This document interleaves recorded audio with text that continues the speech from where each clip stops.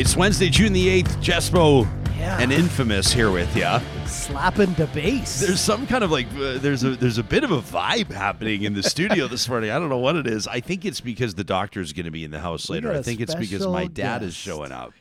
Yeah, we were talking about this last night. My parents are in town. They've been here. Of course, I'm a born and raised Calgary kid. That's where they continue to live. They've got a beautiful setup down there in South Calgary, and they're up here in our current home city of Edmonton. Of course, we have a little guy that's just arrived 6 days ago now, and so Calgary Papa and Grandma, as they're called, are up here to visit. And I'm sitting there talking to my dad, and we're thinking like it was just Parkinson's Awareness Month.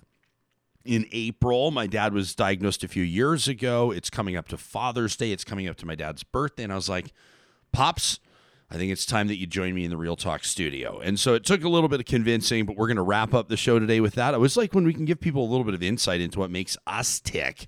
And maybe you can see behind the curtain a little bit, so to speak, and meet the people that are huge in our lives. And plus, my dad's got an interesting story. He's an interesting fella. And so we'll welcome him to the show in, I think, about 45 minutes. Before that, we're going to check in with former superintendent of Banff National Park, Kevin Van Tighem, a long career, a ton of years of experience in national parks, mostly Jasper, Waterton, Banff, but he's also written, I think, if my memory serves correctly, Kevin's currently working on his 16th book. We'll ask him in just a second. There's a lot of park stories going on. I love parks. It kind of felt like time to check in with him again. Yeah. You know, I was seeing people. There was the Kananaskis Conservation Pass that was introduced about a year ago in our home province of Alberta. People have started to wonder. They want to see the receipts. Where did the money go on that? Did the money actually go back into parks? But it prompted a lot of conversations on how people feel about, for example, user fees. Yeah. Right? Like, should there be user fees for parks? How important are they? Should they be accessible to everybody? Do the fees, sort of conflict with the accessibility? You could make the argument they do. It's kind of a weird thing. Like, do we have to pay for nature? But then on the other hand, I'm the type of person who I would. If the money's going to the right place and it's conserving the area and, people are cleaning the area and taking care of the wildlife, then I'll shell out a few shekels. Yeah, sure. Is there the dried firewood stacked really nicely in some of these parks? We'll ask Kevin about that. I've never really got candid with him before on like if there's a rivalry between provincial parks and national park staff.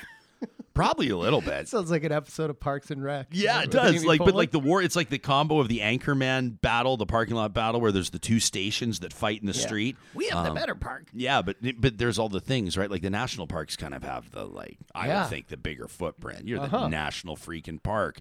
But the provincial parks have it depends on the province and it depends on the park, but they have all the firewood is supplied and all these, there's a few extra little perks and benefits there. Parks. The swankier parks. Kevin's probably just rolling his eyes right now. Park's a park to me. Yeah? I just like it. I like it natural. I like to go out there and, I'm not a big nature guy. So when I go out there, I'm like, I'm in the wild. Are you are you the glamping guy? Yeah, totally. That's me. You show up to the yurt. Where's that space heater and all that, Okay. Well, hey. You're the opposite, I can tell. Well, we get people outdoors in different ways. Different things draw different people out, and the whole point is to enjoy the great outdoors. Plus, figure skating's governing body yesterday, you see this? I should probably just start the show. We're 6 minutes in. Bitcoin Wells you want to give us a shout out? But Kaetlyn Osmond's going to join us. An Olympic champion. She's an Olympic gold medalist in the team events for Canada. She's she was Canada's, when she won in 2018, World Championship, Canada's first world champion in 45 and almost 50 years. She's phenomenal at what she does, having retired from amateur figure skating a few years ago.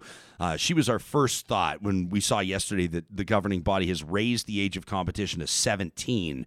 You had these 15-year-old gold medal favorites skating in the Olympics, but why is this an important move? It appears to me, the vote was huge. It was 116 to 15 or something like that. We'll get the actual numbers when we talk to Kaetlyn, but we'll get her take on maybe her recollection of competitive skating at 7, 8, 9, 10, 12, 14 years old, and what she thinks about this decision. Plus, my Jasper Memories will take you out to the mountains. It's going to be an awesome episode of Real Talk, and of course, it is presented by our friends at Bitcoin Well. I was telling you yesterday about their website, and you can check it out yourself. You always know you can go to all of our sponsors' pages directly from ours. But if you just punch in bitcoinwell.com, you can see how you can go from bank to Bitcoin in minutes. You can buy your Bitcoin with a Visa debit card. They create an account. They make it nice and easy for you. People will say, well, why do I need Bitcoin? Well, there's all these apps, right? They're Canada's non-custodial Bitcoin company. What does that mean? Well, check it out. You don't have to go try to figure out your money. Someone described it to me this way. It was like when the Great Depression happened in the 1930s, you heard these stories of people just lining up outside the banks trying to get their money back, right? Trying to get their money back from the banks. The banks are a custodial system. And unfortunately, a lot of people weren't able to get their actual cash. They wanted the cash withdrawals. The bank's like, well, that's not really how we work. Bitcoin will make sure you have your Bitcoin, not some third-party app. It's a non-custodial system. That's a big benefit. Find out more about it on their website, or you can find them on ours under the sponsors tab at ryanjespersen.com. Real Talk starts right now. Here's Ryan Jespersen.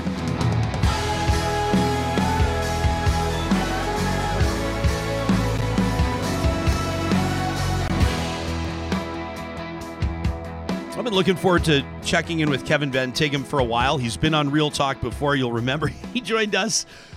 Kevin can clarify. He joined us like from the cab of his truck. He was in his car, like in the parking lot. He had driven to a trailhead to find reception so he could have just enough bars on his phone to talk to us last time we needed to check in. When we're talking about coal mining in the eastern slopes, when we're talking about riparian zones or off-road policies or forestry management or the pine beetle or what have you, Kevin's a go-to. Born and raised in Calgary, just like me. For 34 years, he worked in national parks, as mentioned. Jasper Waterton, superintendent of Banff National Park. He's the author of 15 nature and conservation books. He's served on a ton of boards, including the Foothills Model Forest, the Alberta Wilderness Association, the Nature Conservancy of Canada, the Livingstone Landowner Groups. As you can tell, a wealth of information and experience.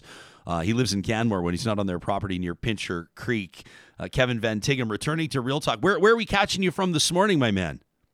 Oh, it's on my truck today. I'm here in Canmore. You're in Canmore. So this is your home base, and you're working on a book, right? Number 16? Yeah. What are you writing about? It's a look down the back trail at Alberta's conservation history through personal experience. So it's a big project. It'll be a while before it gets done. It's been interesting because, I mean, your books are obviously very informative, but there's also a real advocacy angle to them. You care quite deeply. That's evident. We're sitting around the dinner table with my parents the other night. We were talking about food, and we were talking about kind of, where people are, this idea of like farm to fork, and people want to see the face of the farmer, the producer. They want to know where their food came from. They seem more invested in it. There's been like this return to some of the principles that were really important to people, to consumers in past.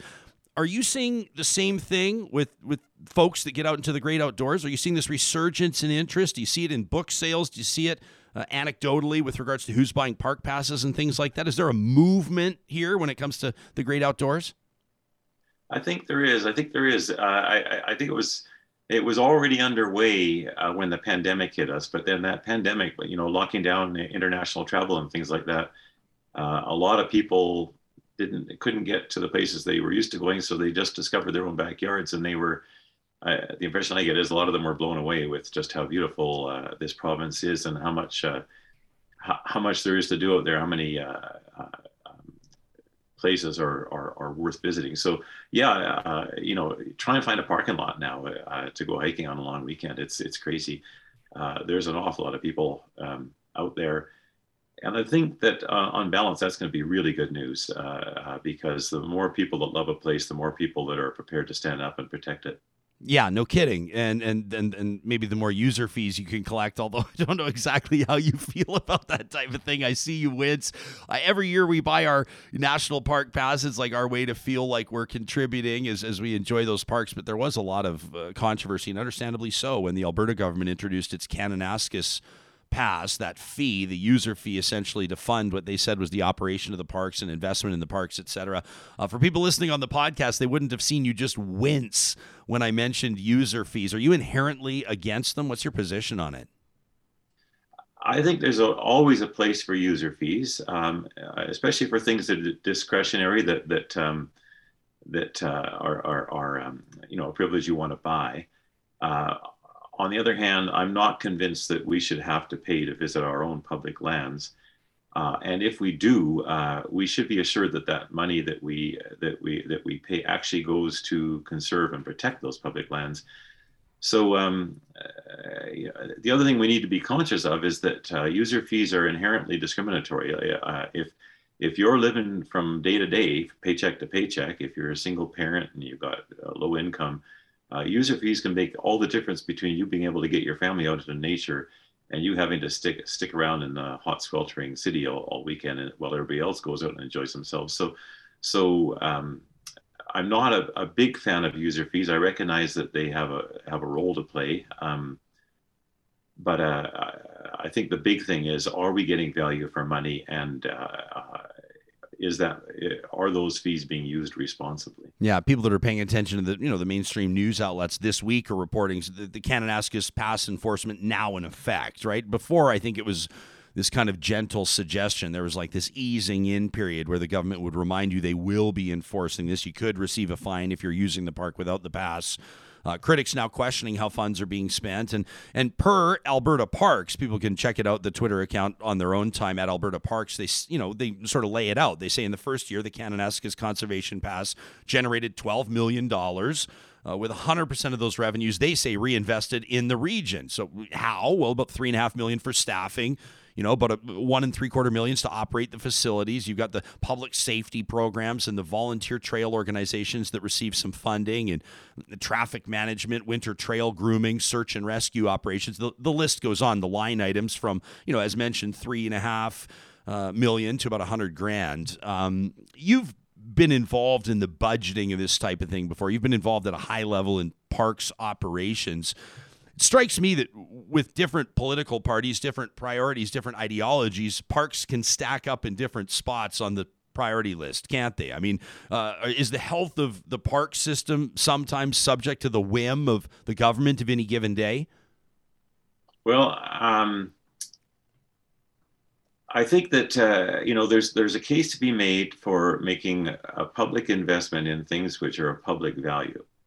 And the piece that's left out of this discussion about the Kananaskis Pass is that many of the things that money is ostensibly being put towards were already previously funded through general revenues, as they should be. Former superintendent of Banff National Park, celebrated author, working on his 16th book. It was a huge... I guess it was last weekend for you, wasn't it? Down at the University of Lethbridge. What an honor to be to be recognized, let me put it that way, with an honorary doctorate. How are you wrapping your mind around that? What does that mean to you? Well, I'm still pretty flabbergasted by that. I never saw that one coming at all. It was a total surprise and a real honor. It's I can think of a lot of people I would have probably put in the lineup for one of those sorts of awards well ahead of me, but it's welcome recognition. It's especially from the University of Lethbridge. It's a pretty cool university. It's one that's really gone the extra mile to respect where it is and where it's positioned. It works very closely with the Blackfeet Confederacy, and it had a really good feeling to it. It's a real honor. You posted on your Facebook page your address to the students, and I thought that the angle you took on it was timely and important, and obviously I think provided some insight into how you approached your job and how you approached your career in parks, and you assert we are all treaty people. For those that haven't heard the address, that haven't had a chance to read it, can you take us into the premise of that and why that was the focus of what you wanted to say that day?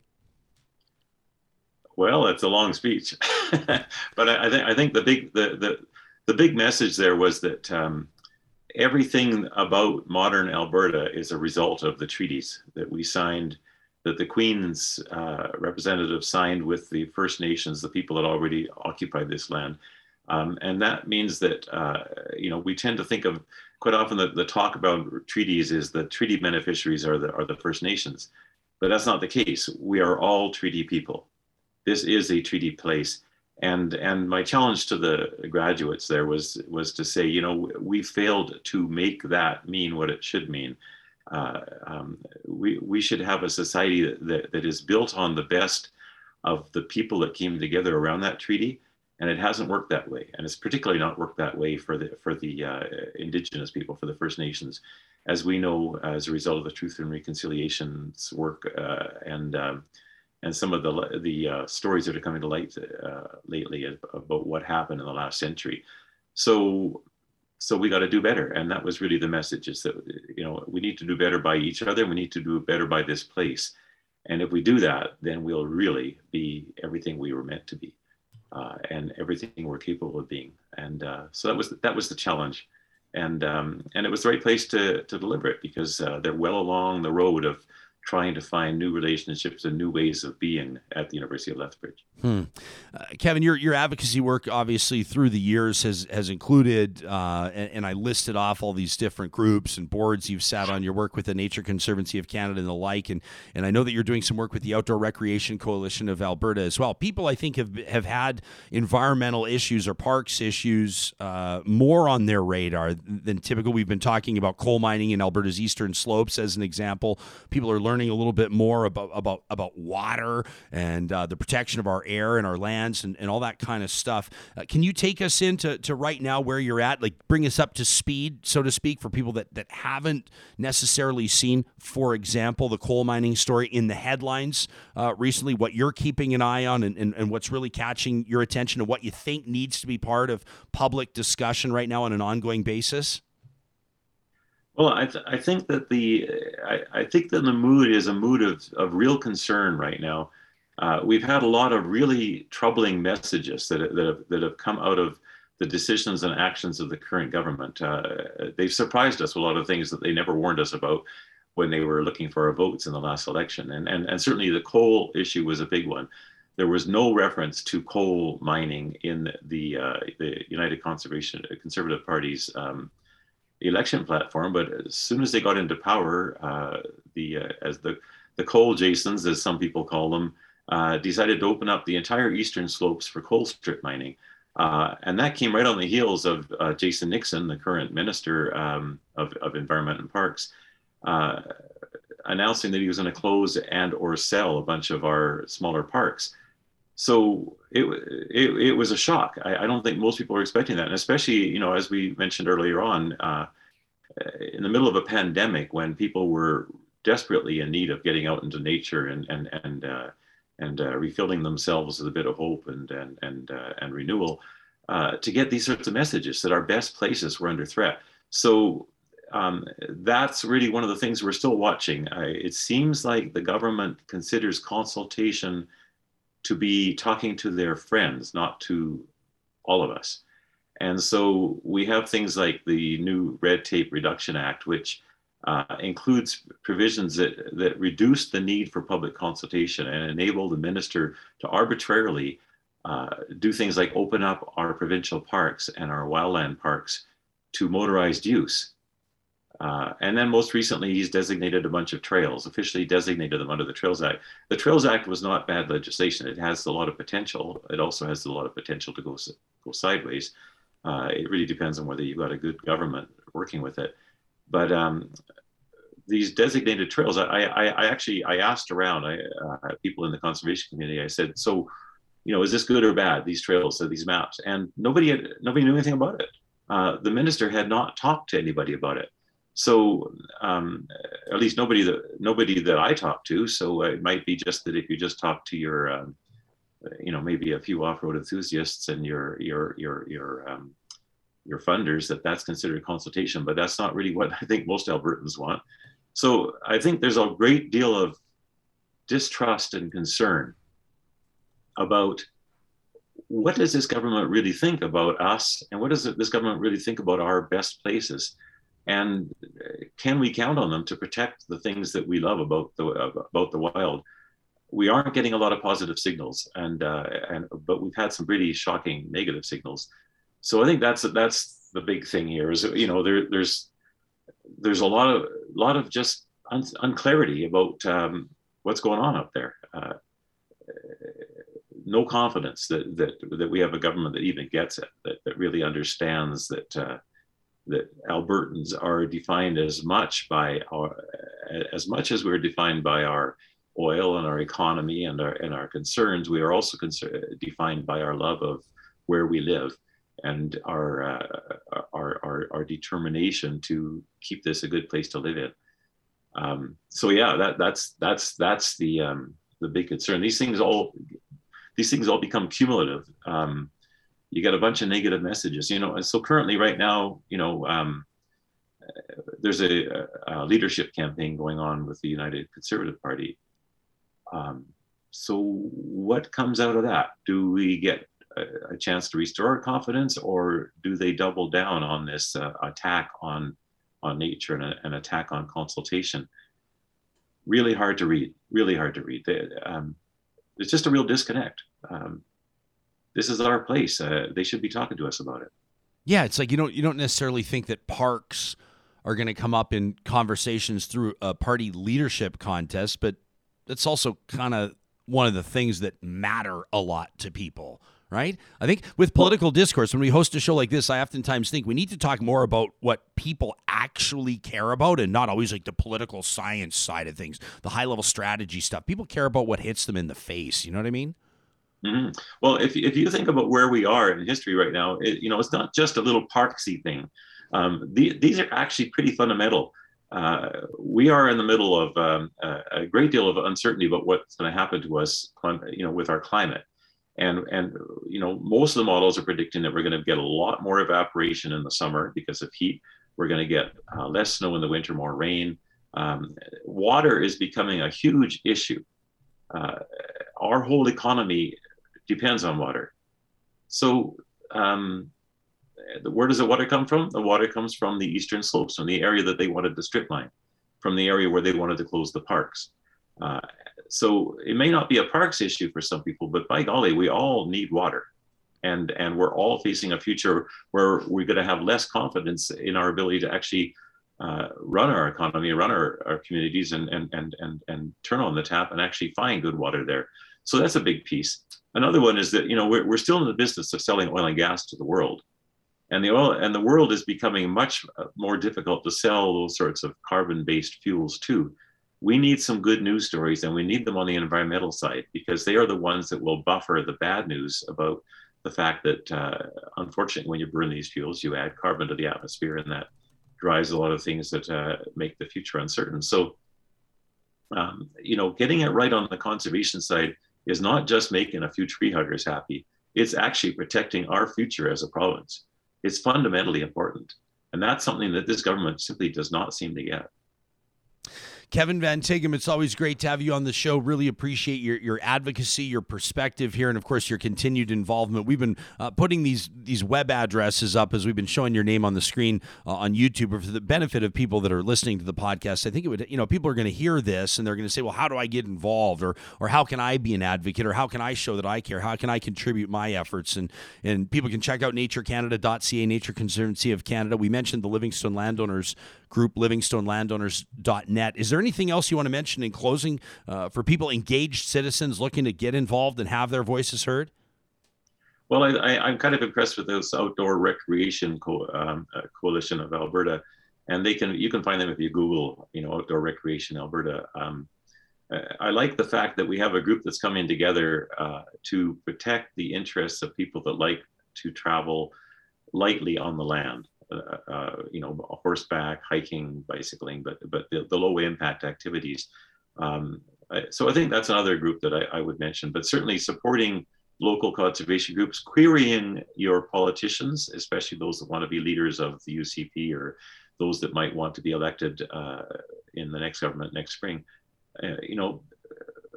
We get the kind of government that we are prepared to work for. So I think that active citizenry is probably more important now than ever before.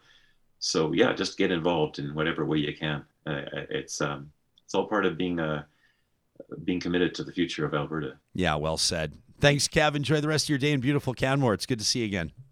Thanks, Ryan. It's great talking to you. Yeah, you bet. And again, our apologies for the technical interruptions. It's kind of funny. We've been getting some funny feedback from people. Some people are taking the time to email us. One guy said if these technical difficulties continue, he said he's going to stop watching, and I'll count to 1,000 before I respond, because I'm not sure if he thinks he's more frustrated than we are. I don't know. And I'm pretty sure he's we're trying to not. keep our faces, like that we're not. Like, do. I want to say the name of our provider, I but I'm not the name going of our provider, but we're not going to. Hey, listen, we're keeping it classy here and also everything's cool. You know, We're what all a great good. morning. Hanging out with Kevin Van Tighem. We're going to be talking to Kaetlyn Osmond a little bit, Olympic gold medalist. My dad's going to come hang out with us today. I'm super excited about that. Nothing could go wrong from here on out. Oh. Hey, you know what? It feels like the right time to talk about Kubi Energy. Cool. We talk about park protection, environmental awareness, advocacy. What about going green? What about achieving your net zero goal? It might be at your family's property, which is off the grid, or you're trying to get it off the grid. Maybe it's a farm. Maybe it's a big commercial complex. Who knows? You can learn more about what Kubi Energy does and their installations at kubienergy.ca. You check out the website and you can get a free quote there at kubienergy.ca. It's also a good time to remind you about Park Power because people that are, first of all, going ahead and investing in solar are going to realize through the summer months, right, where the June, July, August, the sun's up for like 18 hours, your system's going to be creating more than you need. Park Power is going to pay you more to buy that back than any other provider. Just ask them. Go check it out right now at parkpower.ca. When you bring your business over to Park Power, make sure you use the promo code 2022-RealTalk. It's going to get you $70 off your first bill. No strings attached. Pretty cool stuff. Also, a big shout out to our friends at Eden Landscaping. We've been talking to you about this move away from sod, right? You get your new dream home. It's in this new neighborhood. It's got all the walking paths and you're close to the schools. But then you look out at your front yard and if you're being honest, it's kind of uninspired. Just a bunch of grass, that one lonely tree. It's what the builder included. Eden Landscaping can help you ramp that up. Put the lawnmower away. Why not invest in this urban front yard butterfly approach? Yeah, it attracts pollinators. It's great for the environment, plus less work for you. Whatever your vision, they'll execute it with precise attention to detail. Check out Eden Landscaping online at landscapeedmonton.ca. And while you're checking out our sponsors, we got an amazing note yesterday from somebody that had checked out Infinity Healthcare. I wanted to read this email. Did you see this one come in? Johnny, this was awesome from Francine. I did. Francine writes in, says, I wanted to let you know because I listened to Real Talk. Thank you. I was able to refer a friend to check out Infinity Healthcare. They're so impressed with the service. I would not have found out about Infinity Healthcare if they wouldn't have been a sponsor on Real Talk. That from Francine. Amazing. And we're just happy to know that your loved ones' home care needs are being met by a team that cares, that operates with empathy, that finds that perfect fit. You can find them online at infinity-8.ca. In just a few minutes, what's shaking, pal? We're just... So, Kaetlyn, Olympic gold medalist. Yeah. World champion figure skater. She's having computer issues. That's okay. I feel like this is one of those days. And you know what? Honestly, if it doesn't work out today, we'll book her on the show tomorrow. So she troubleshot the issues like we did. She's installing an update, and it's going to take about 6.5 minutes for That's her amazing. to get her computer First back of all, on. we can go out to Jasper. Second of all, let's do it. The doctor's in the house. My dad's already hanging out. Here. I We'll just get gave to him everyone and a sneak peek. You gave him a little sneak peek on the wide shot. I love it. Well, every Wednesday, thanks to our friends at Tourism Jasper, we have a chance to kind of, I guess, maybe reset our perspective or maybe remind ourselves of the beauty that surrounds us out in Jasper National Park. We call it My Jasper Memories. And today, I want to take you to one of the most iconic landmarks in Canada's Rocky Mountains. If you've been lucky enough to visit Spirit Island, you know exactly what I'm talking about. It's enjoyed no shortage of adoration, that's for sure. Here's what you need to know about this beautiful, off-the-beaten-path island, which has captured worldwide imagination. And one of the best ways to experience it for yourself. I want to take you in there. Now, this is only accessible by boat. And so one of the best ways to see it is with Pursuit. We did that as a family last summer. The guiding company formerly known as Brewster Travel Canada. You know that company. They've been providing visitors with the opportunity to discover Spirit Island and surrounding area for more than 60 years through their interpretive boat cruises. You get panoramic views of these jagged mountain peaks. They're stunning. They surround the glacier-fed waters of magical Maligne Lake, The boats are heated, which is important, especially in the early morning. Glass enclosed. They take you to and from the world-famous Spirit Island. You can observe in awe and listen while a knowledgeable guide retells Maline's history. And they don't omit the uncomfortable stuff either, which we really appreciated. It was real talk on that Spirit Island boat tour. They explain its geology, the wildlife, the weather, the flora, the fauna, the relationship of indigenous people on that land to the parks, to Spirit Island. It's an area of great significance to indigenous people that have visited for time immemorial. The boat cruise is opening this Friday, June 10th, and I encourage you to check it out. Of course, if you want to learn more about Spirit Island, about Pursuit, if you want to learn more, now maybe the cruise, this is worth noting because some people may have been trying to check this out for the last little while. The opening was delayed due to the slow thawing of ice at Maline Lake. So make sure you do confirm the date before you book. That's one of the cool parts about it, though, right? Is this just like hardcore nature out there. Absolutely stunning. You can learn more by checking out jasper.travel/realtalk.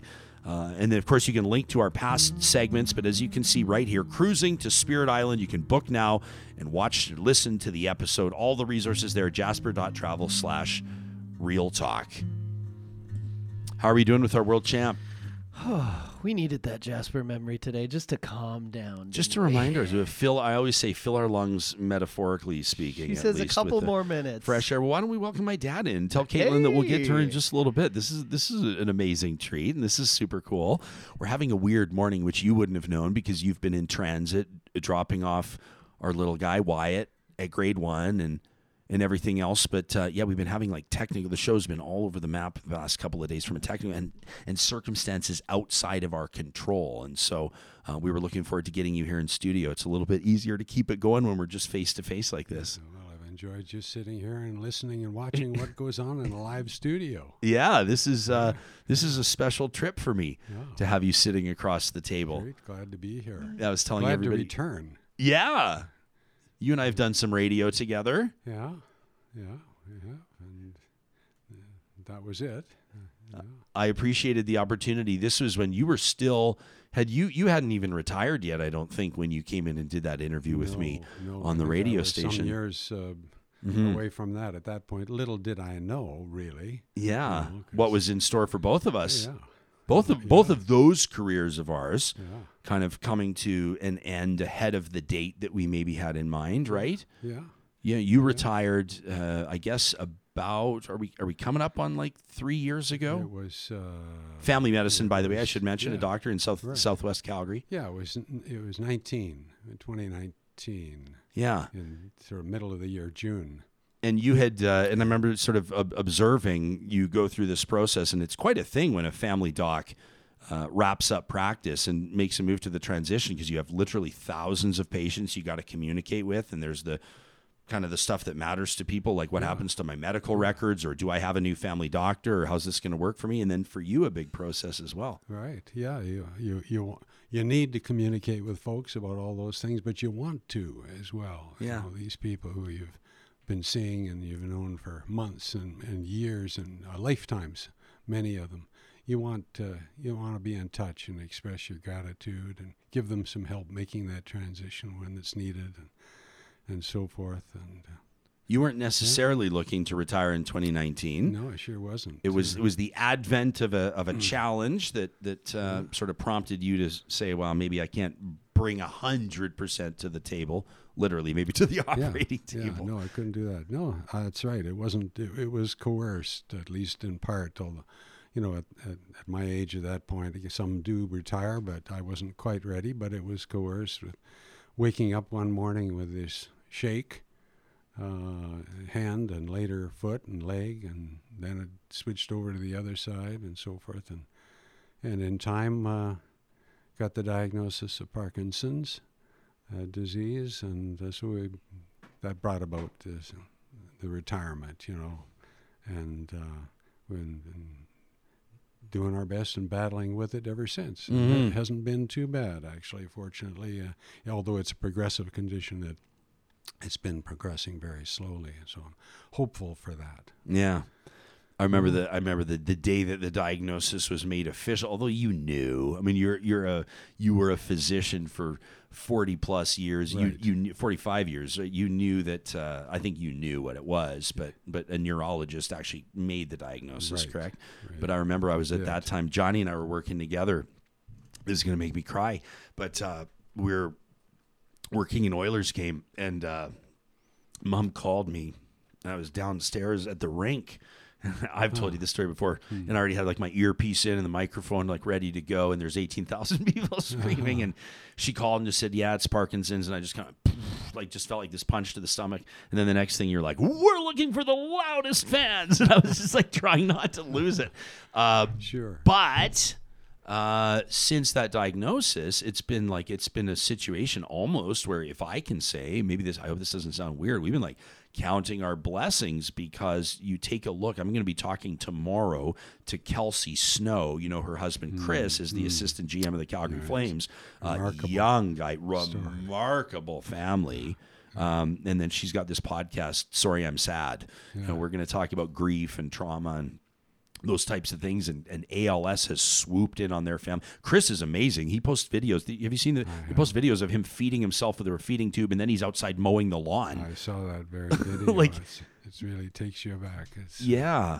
And so you think with a diagnosis like what do you call it, like a neurodegenerative disease, that it could be ruthless. And to this point so far, it feels like you've just been kind of holding it at bay. I don't know how to put it. Yeah, that's probably as good as any. Yeah, we're getting more active than we were before, and that seems to be making a difference. And we're sort of walking, Catherine and I, and rediscovered the ping pong table downstairs. I love it. Which gives you, if you go at it, really quite a remarkable workout. And my neurologist concurs, so we're going to continue that way and take it one day at a time as it goes. It's amazing. It was just Parkinson's Awareness Month, and through the month of April, and obviously as a family, we pay attention to that kind of stuff. What's maybe one thing as a longtime healthcare practitioner, when you talk to people about Parkinson's awareness, maybe what's one thing that you learned about it or realized about it that you didn't know, or maybe it wasn't totally on your radar until it hit you personally? Yeah. Well, the different presentations that it can have. In my particular case, it was tremor, which is, progresses involving, one arm, one leg to start, and often switching over to the other and so forth. But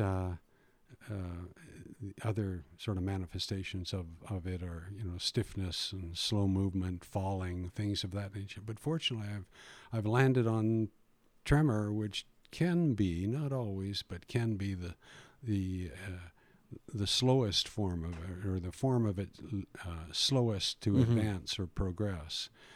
A little good news amidst the not so good news and the surprise. It's real life, right? I mean, I guess I expected at some point I'd be retired from my profession, but I didn't quite anticipate or foresee this scenario. Yeah. Maybe who does, right? Yeah. Although we as a family are always excited to see you channel your creativity and passion and intellect into other areas too. And I've shared in past, and maybe not necessarily even on Real Talk, I've read a couple emails from you on Real Talk over our year and a half or so that we've been doing the show, but the radio show before that, the television show before that, you do a lot of writing. You don't describe yourself as a poet, but you are.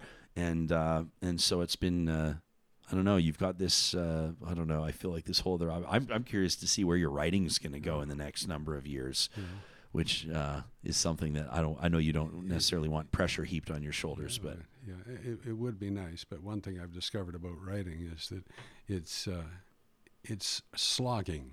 Yeah, and it's hard work sometimes. And sure, there's here and there there's the odd inspiration and so forth, but a lot of it is really just keeping at it. Yeah, but you don't mess around. I like it because you write about things like, all the serious stuff. You write about the contentious stuff. You write about the stuff that winds up in front of the Supreme Court or in front of, and that's why I've always appreciated your perspective. Because I hope that it's not a lost art.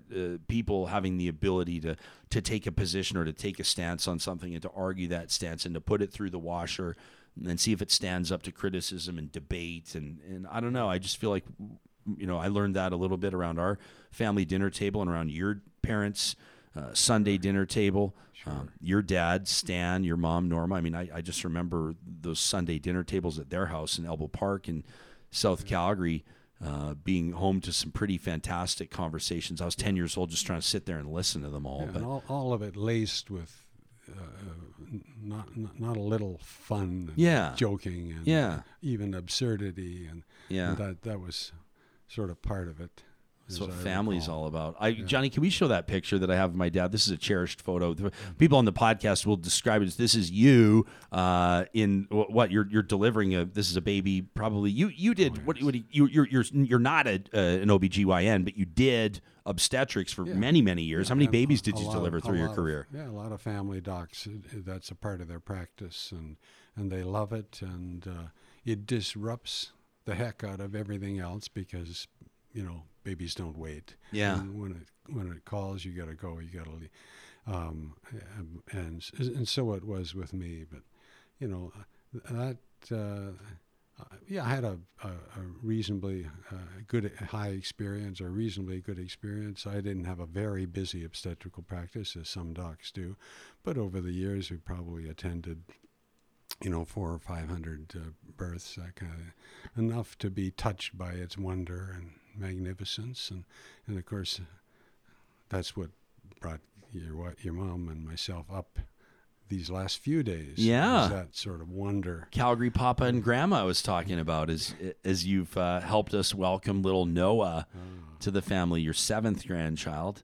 If I'm doing the math correctly. Yeah, 7, and right. It's been amazing to see you with him, and especially leading up to, your birthday's coming up, but also to Father's Day. It's just really special to have you here for it. Well, Noah is such a beauty, and to look at him as so perfect and wondrous, and realize that he just came through that battle or that journey of centimeters, but which nonetheless can be perilous, just as it is wondrous. Oh yeah. So I remember you're in there in the in labor and delivery, and they have the heart rate monitor, the fetal heart rate monitor, whatever you'd call it, and you can hear it, and they go, the baby's heart rate's dropping. We got to move here. We got to shift mom around, and you're like, for me, a non-medical professional, the heart rate's dropping. Wait, what? They got the NICU teams there and everything. It's just absolutely wild. You got to know the people who are there because of their wealth of experience and knowledge, and they know when to hold them, and they know when to fold them, and, and what to do at the moment, and it was a great life, that aspect of the family practice, and I put it away some while ago, but thankful for it. Pops, before I go, I wanted to ask you about family medicine. You were a proud family doc for a lot of years, and people wonder about the current state of medicine, and people find it hard to find a family doctor. They look at recruitment, retention. Family docs oftentimes the numbers seem to drop off a little bit more because of the amount of work that's involved, and the fact that you're a small business owner, an entrepreneur, and you're also a healthcare practitioner, and people wonder, you've got these sort of primary care things, you got the 24-hour clinics. When you take a look at the future of family medicine, obviously I know you're going to be very complimentary, and you've always shown that professional respect to the practitioners that do it. But are you concerned about the future of family medicine? Or when you left, in part because of the Parkinson's, where was your head at with regards to assessing the landscape, so to speak?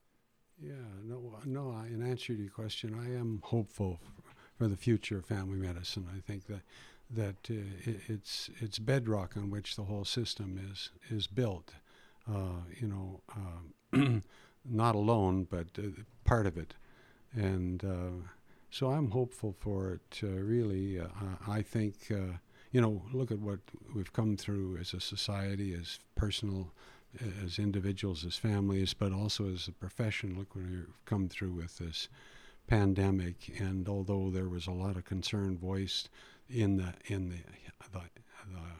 throes of it, at its most worrisome moment, there was a lot of concern about whether the system could handle it, could manage that, may it collapse, and I felt all along that, and still do, that the people that work in the profession, including family practitioners, would rise to the challenge and do what needed to be done.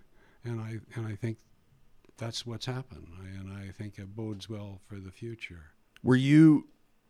Oh, this is a hard question. I was about to just throw the fastball right down the middle, but it would have come across as editorialized, and I didn't mean to. Were you relieved to dodge the bullet of the pandemic as a physician? You retired right before. You didn't see it coming, obviously, and you retired because of your Parkinson's, not because of COVID-19. Or was it hard for you to be on the sidelines? I'll be honest with. I was relieved you weren't practicing. To be honest with you, mixed feeling. Yeah. Really, and I voiced that to my neurologist and said, I feel like I'm standing at the curbside, with my hand on my heart, sending the real soldiers off to battle, as it were.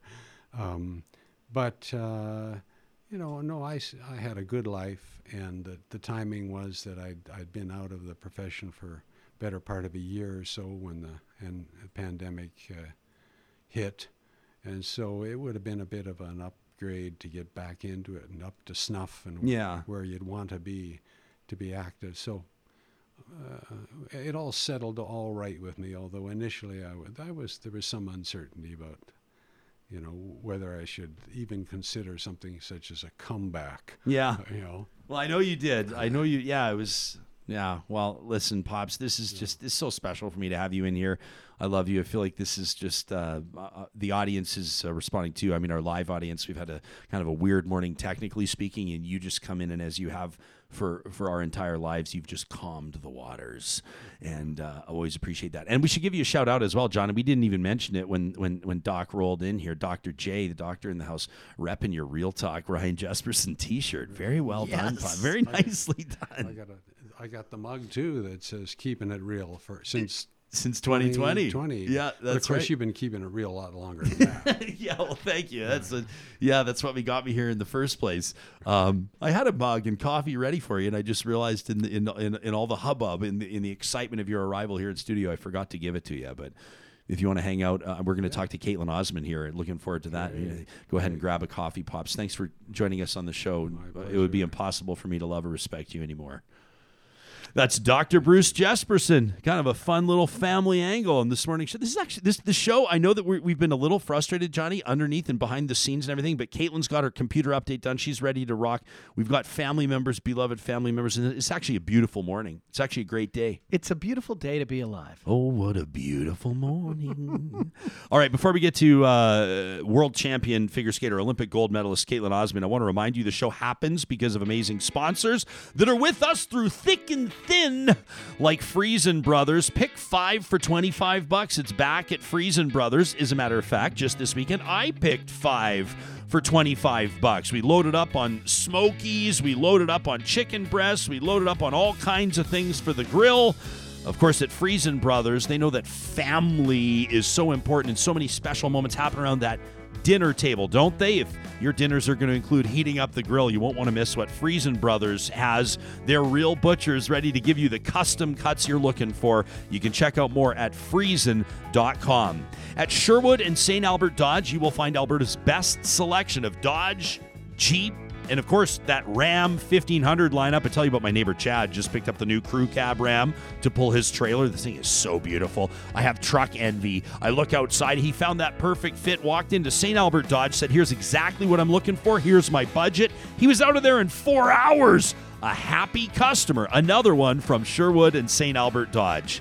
At Local Environmental, our friends want to remind you that they're now touched down in Regina. If you're one of our Saskatchewan-based audience members, if you own a small business, big business, anything that requires waste or recycling management, portable toilets, water hauling, fencing, Local Environmental does it. Locally and family-owned. You can request a quote today at localenvironmental.ca. And don't forget, they present Trash Talk every Friday. Send us your rant. We encourage the humorous ones to talk at ryanjespersen.com. How you feeling, pal? Oh, yeah. We're about to talk to somebody that's going to remind us that what we do every day is rather unspectacular. It's kind of fitting that she's coming on at the end. It almost works a little better today. Does it? Yeah. Well, she's been to the top.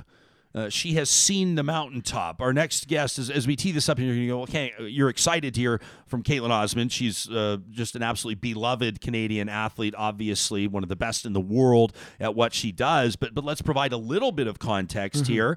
Just yesterday, figure skating's governing body announcing that the minimum age for competition will be raised to 17. Now, they're not doing it right away. They ease it in, but it will impact the next Olympic Games, the next Winter Olympic Games, where athletes will need to be 17 years of age or older to compete. It's significant for a number of reasons, but let's find out why. You don't want my opinion on it. No offense, Johnny. We don't need your opinion on it. What we need is the opinion of somebody that has earned an Olympic gold medal, a world championship. In 2018, Kaetlyn Osmond became Canada's first women's singles world figure skating champion in 45 years, and that was just a month after she won 2 medals at Pyeongchang 2018, the Winter Games, bronze in women's singles, amazing, and helping Canada win gold in the team event. She also helped make Canadian history back in 2017 at the World Championships, where she won silver, sharing the podium with bronze medalist, her teammate Gabrielle Delman.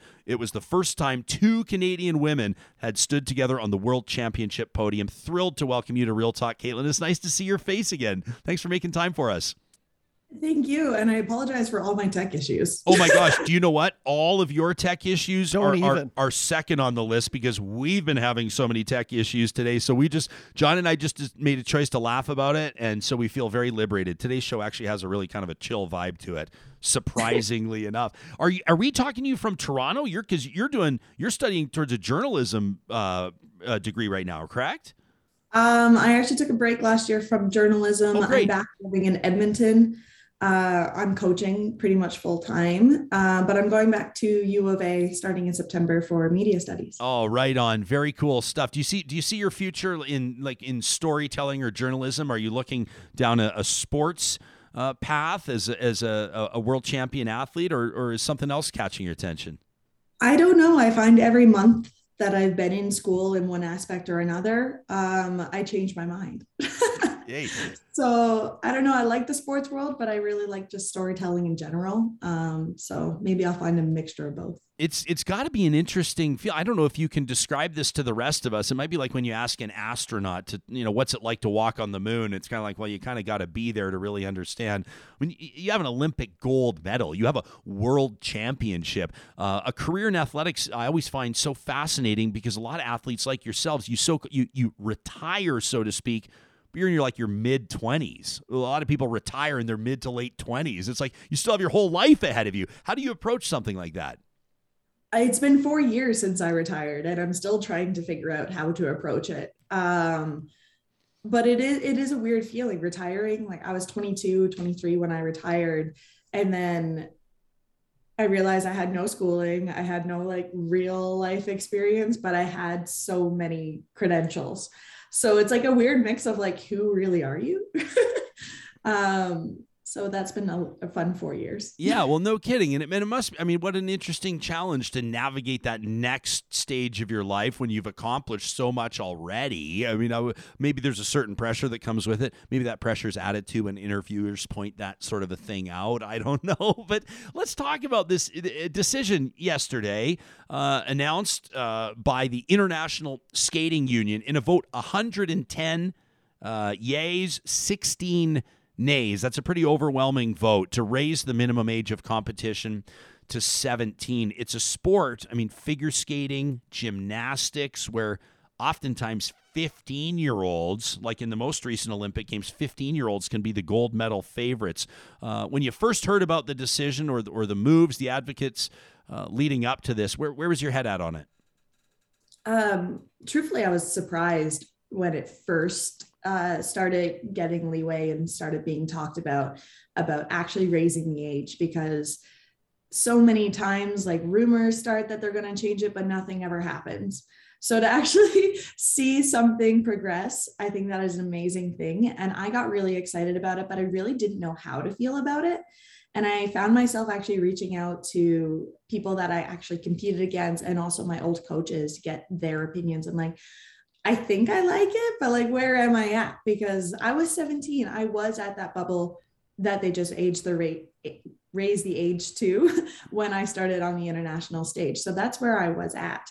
And I still felt young in that part, but then I also felt very old. So like, I don't know. It took a while for me to figure it out. It's interesting. I mean, a lot of the commentary yesterday and into today has centered around, and for obvious reasons, Russian national champion Kamila Valieva. She competed at this year's Beijing Games, and she was, I think it's fair to say, the gold medal favorite.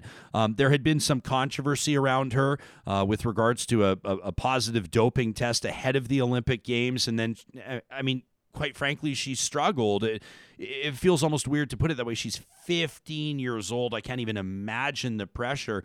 But for a lot of people, I think that was the moment, whether they were involved with the sport or whether they were just fans, where they said maybe we need to have a more meaningful or a more serious conversation about minimum age limits. Does it make sense that a lot of people are focusing on her story, do you think? I definitely think it makes sense, because the Olympic Games this year, with the scandal, with her age, with the meltdowns following the event, it just became such a public thing. Being in the skating world, yes, you see the stress and the pressures and stuff that happens behind the scenes with the tears, and you can see like the overwhelming stress on a lot of teenagers. But this time it was made public, and a lot of things have been made public, I think, in the last 2 years.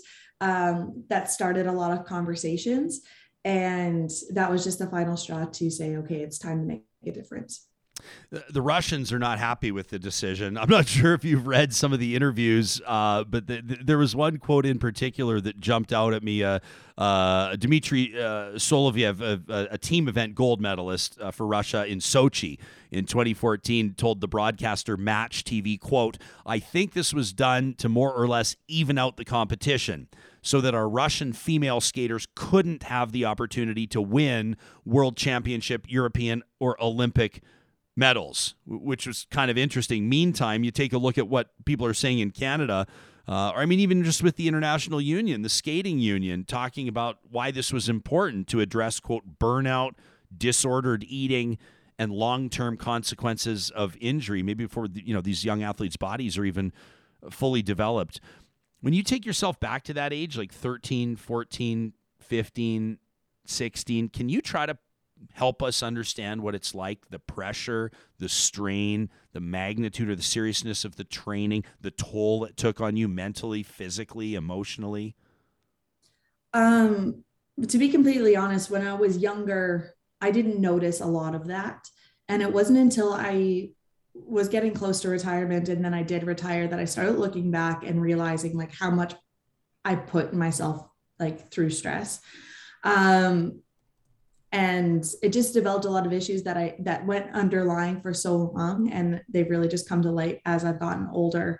But when I was 13, 14 years old, I went to my very first international competition in the junior age, and I had no triples. I was not the best skater. I hadn't gotten to like my high level part of my life yet. And I stood on the ice with people the same age as me, and they were doing triple jumps, things that I'd never even seen before. And from then on, I started wanting to get that. And I pushed myself a lot harder once I got home from these competitions. And I went my entire life until I was 16 years old with never getting an injury. And once I was 16, I was always bombarded with them because I was pushing myself to get these triples, to be in shape, to be at a level that I wanted to compete at. And I'm proud that I did, of course, like I had a lot of accomplishments, but in the long term, I felt that pressure. I felt the desire to want to be at the top. I wanted my name to be talked about. I wanted to be in the front of social media. And I wanted to be able to stand on a podium. As much as I said my whole career that I did not care if I stood on a podium, obviously I did. Of course. And that just led to a lot of pressure, I guess. Well, 3-time Canadian champion, world champion, 3-time Olympic medalist, including gold in the team event. Just an unbelievable career. What was the moment for you? Was there like one moment in your career where you went, yeah, this is the one? I think it's a real possibility. I think I can be a national champion. I think I can be a world champion. Was there that one moment, Kaetlyn? Looks like we might have lost her. That's okay. Hey, Johnny, it's just par for the course today. This is just one of those days. We'll see if we can get Kaetlyn Osmond back. You know what? Honestly, what a class act she is, right? I always love an opportunity to check in with the athletes that have represented their country so proudly and done an amazing job, and such a unique perspective as well. Before we wrap up the show, our sponsors are with us, and we're so grateful for them, and that's why we're so proud to represent the brands like the Dairy Queens of Northwest Edmonton and Sherwood Park. You're going to flip for their new all-star summer blizzard treat lineup, including that cotton candy blizzard that I keep raving about. You got the drumstick blizzard with peanuts, Reese's Pieces cookie dough blizzard as well. You can find them all at the Dairy Queens in Palisades, Nemeo, Newcastle, Westmount, and Baseline Road. And of course, if today's one of those days, maybe this is a sign for you, you're considering a new career, you're considering reinventing yourself. You know, this talk about what my dad did after his medical career, what Kaetlyn's been doing after competitive figure skating. What about in your own life? If you want to plot that course out or at least look into your options, we recommend Canada's online university. That's Athabasca University, world-class accredited online programs and courses that offer you flexibility to learn at your own pace on a schedule that suits your lifestyle. You can check it all out today and apply. Get the ball rolling at athabascau.ca. As mentioned, coming up on tomorrow's show, very much looking forward to a conversation with Kelsey Snow. Just a remarkable human. She's the podcaster behind the Sorry, I'm Sad podcast about grief and loss and trauma. Her husband, just a remarkable person. The assistant GM of the Calgary Flames, Chris, dealing with ALS, not letting it slow him down, though. And coming up on Friday as well, we know costs of living are up for everybody. People are starting to maybe keep more of an eye on the bank balance than before. We're going to have a cost of living roundtable, quarterbacked by Kelly Keane, a good friend of the show. We'll talk to you soon.